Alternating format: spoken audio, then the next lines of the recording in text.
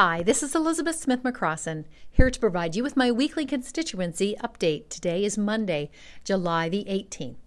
My mission as your member of the Legislative Assembly for Cumberland North is to fully and purposely represent you, the people of Cumberland North. I work for you, the people, building on a foundation of truth and justice, determination and dedication, servant leadership, honesty, and empowering all people, each and every person.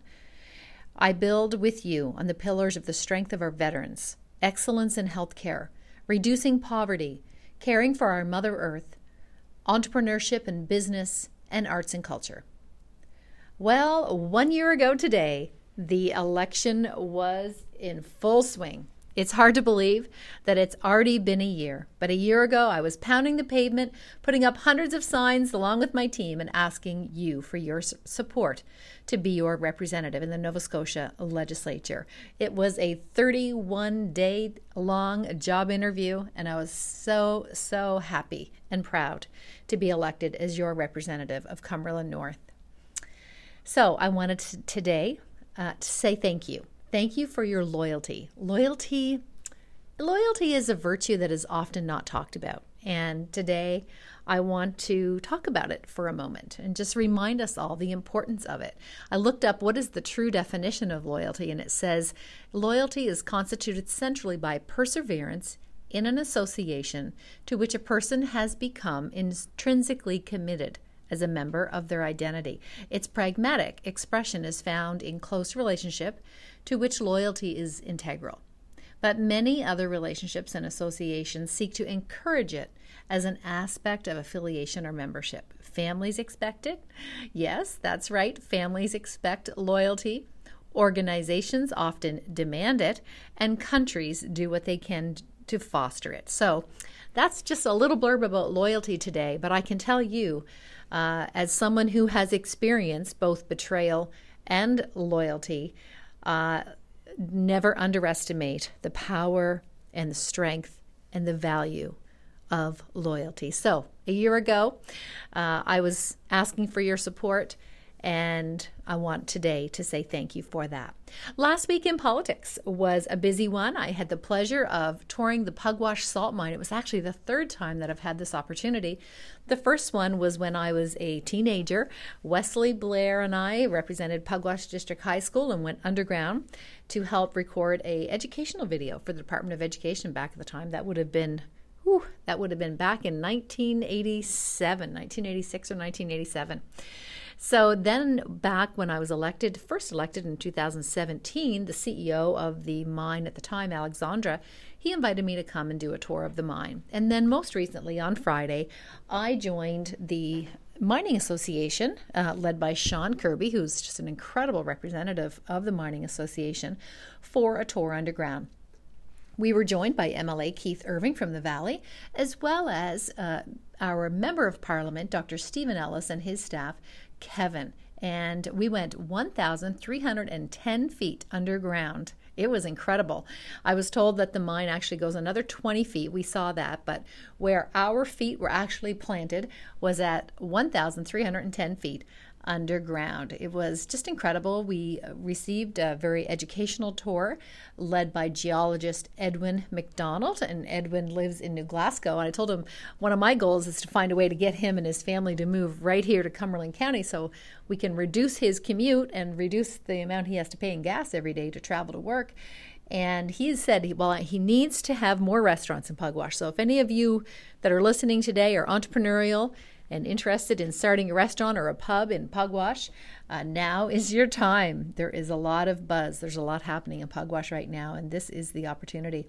Geologist Edwin McDonald was joined by engineer Dane Henderson, and together they led us through the mine and taught us much. I loved seeing many of my constituents, like Kevin Wells underground, as well as Michael Purdy and Myron McKenzie. Now, Michael and Myron were actually above the ground. They were, Myron is the one that suited us up for all of our safety gear, and Mike Purdy actually runs the shaft, and very, very important work. And he runs that and controls the shaft that brings people up and down from underground, as well as the material and the salt itself. I also was able to see Troy Dickinson, and many of you listening will know his parents. They live in Linden on the Casey Road, and Troy's worked underground for many years. It was great to see him as well. I also got to meet Jimmy Doyle, who is not my constituent, but he's close. He lives in Tatamagouche, so that's under Tom Taggart's area, Colchester North. But hey, we're all neighbors and friends. The men and women that work at this salt mine in Pugwash save Nova Scotians' lives. Yes, they save lives. So I'm so proud of the people and proud of this mine. Every time I go, I learn more. For example, there's huge fans underground that bring in 250,000, yes, 250,000 cubic feet of air, fresh air, per minute into the underground. They're huge, they're loud, and they keep the air fresh for the miners. There's also another pathway, a ventilation system that removes the exhaust air from the mine.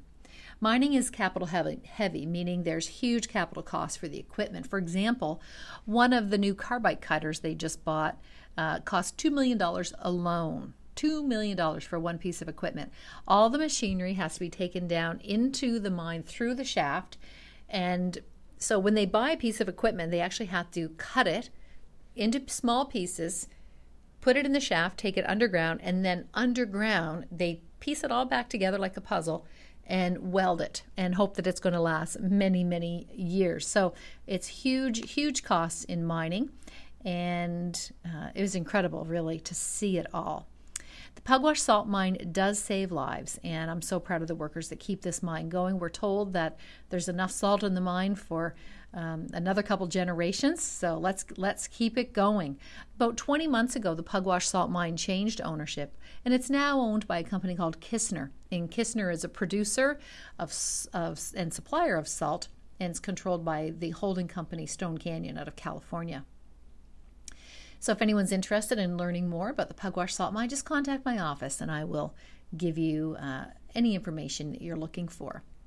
Healthcare continues to be a hot topic, both here locally as well as really nationally. And I'm so glad to finally see the national focus being placed on our broken healthcare system. Really, we've seen it here in Nova Scotia for a few years, possibly leading the country due to our older age demographic.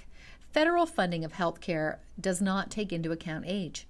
So Nova Scotia has been significantly underfunded by the federal government for healthcare for years. This is very significant. Provincial governments are responsible for managing and administrating the healthcare, but most healthcare dollars are needed in our sunset years of life. Nova Scotia became a good place to retire, attracting an older population over the years. And the pandemic really added the weight that broke the camel's back. And now we are seeing cracks turn into full fissures, exposing the fullness of the quagmire that we are in. Now, no offense to the current CEO of Nova Scotia Health. Remember that Premier Tim Houston appointed a CEO after dismantling the board of directors for the Nova Scotia Health Authority. Now, many people felt that that was necessary and needed. However, I would suggest that a CEO of a healthcare system requires leadership that has healthcare education as well as healthcare experience working in the healthcare system. The most basic principle that should lead a healthcare system is simple. The patient and the family should be at the center of every decision. All healthcare and all healthcare systems decisions must have the patient and the family at the center. By placing the patient and their family at the center of all decision making, we can prevent illness, we can heal disease, and we can provide effective care to those in need.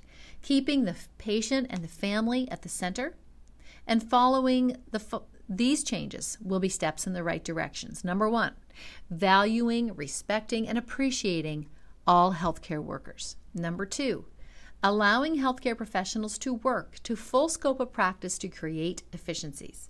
Number three, change education of healthcare professionals to directly reflect hands-on real clinical practice needs.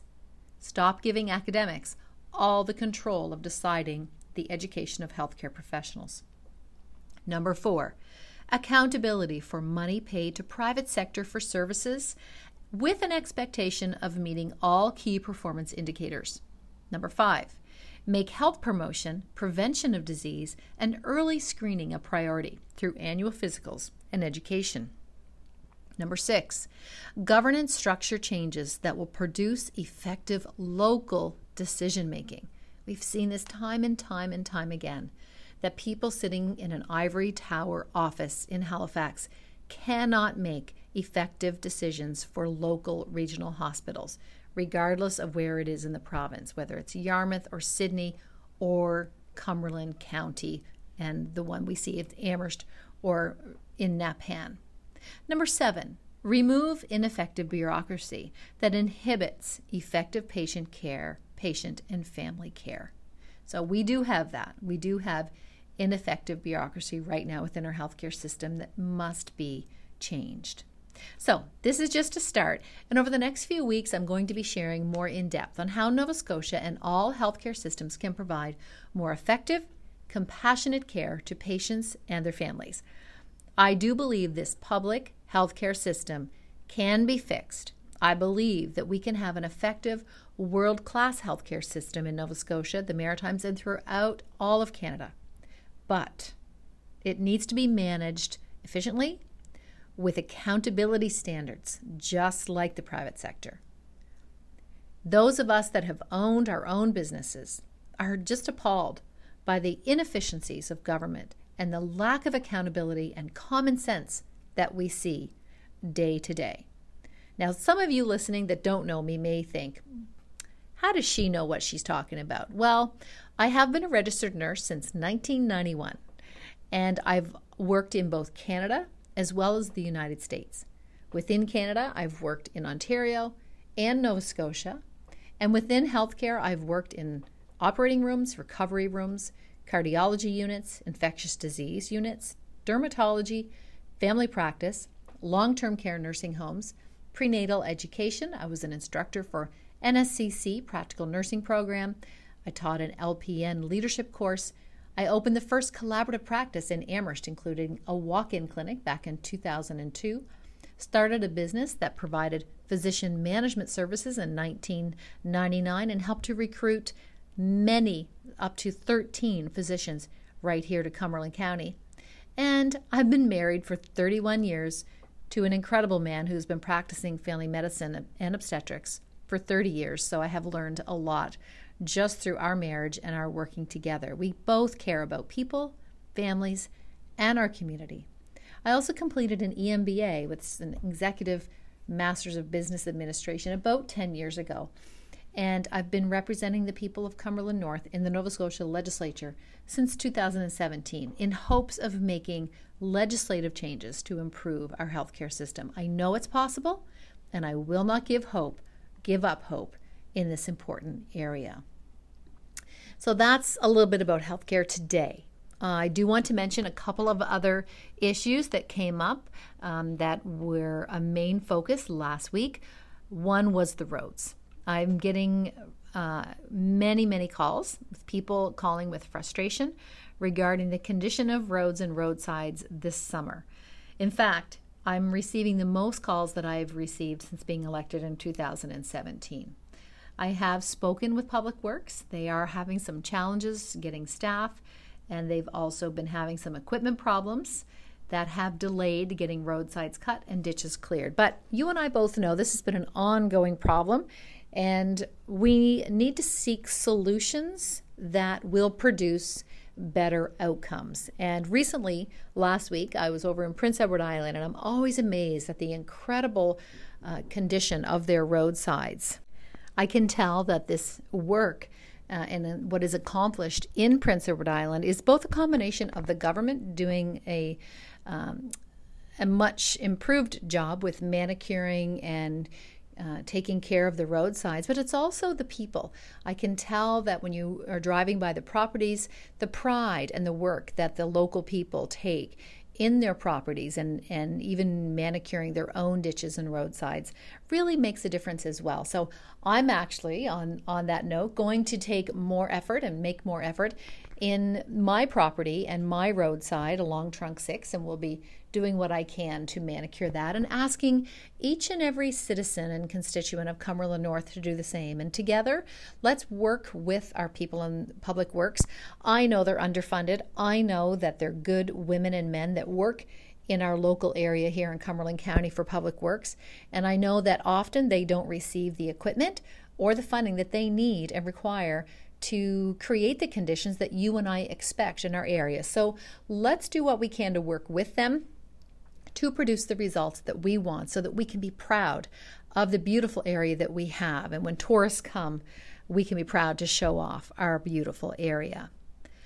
Another note, another highlight of last week. Last Tuesday, we saw, I believe it was Tuesday, we saw another large power outage throughout this area. So over 7,000 Nova Scotia Power customers were once again left without any electrical power for several hours. This area was from Amherst to the south, to the shore area. And this has actually happened several times over the last 6 months. I have spoken with officials from Nova Scotia Power about it, but in response to the outage last week, which we cannot blame on weather or hurricanes or storms, because it was a beautiful sunny day without any wind, I have requested another meeting to really try to drill down into what needs to be done to improve this and to reduce the number of power outages that we are having in our area. I want you to also help me. I want you, whether you are a residential customer or a business customer of Nova Scotia Power, I'd like you to send an email to them as well as copy me showing how this power outage negatively affected you. For example, I spoke to several businesses last week that had to send all their employees home, which means they have zero revenue coming in, yet they have the same overhead and same overhead expenses. So it's very, very frustrating for business owners. I was a business owner for 20 years. I remember what that was like and how frustrated I was when I would have to send employees home because we had a power outage. So I'm requesting you to send an email to Nova Scotia Power explaining how the power outage negatively impacted you and your business or you personally. The email address is home@nspower.ca. So home@nspower.ca. And please copy me in the email. And my email address is Elizabeth.Smith-McCrossin@novascotia.ca. If you want that information, please send or call my office and we'll be happy to give that to you. There's so many other things I could talk about with you today, but I also realize that I'm getting down on time. So I will mention some birthdays, people that are celebrating birthdays this week. Happy birthday to Patricia Spicer. Today is Patricia's birthday. If you know Patricia, please take some time to wish her a happy birthday, as well as Abby Fisher and Mike Allen is celebrating today. On Tuesday, the 19th, Hazel Sellers and Crystal Wheaton are celebrating birthdays. On Wednesday, Roger Mundell of the Pugwash area is celebrating a birthday. And Thursday, Lisa Allen.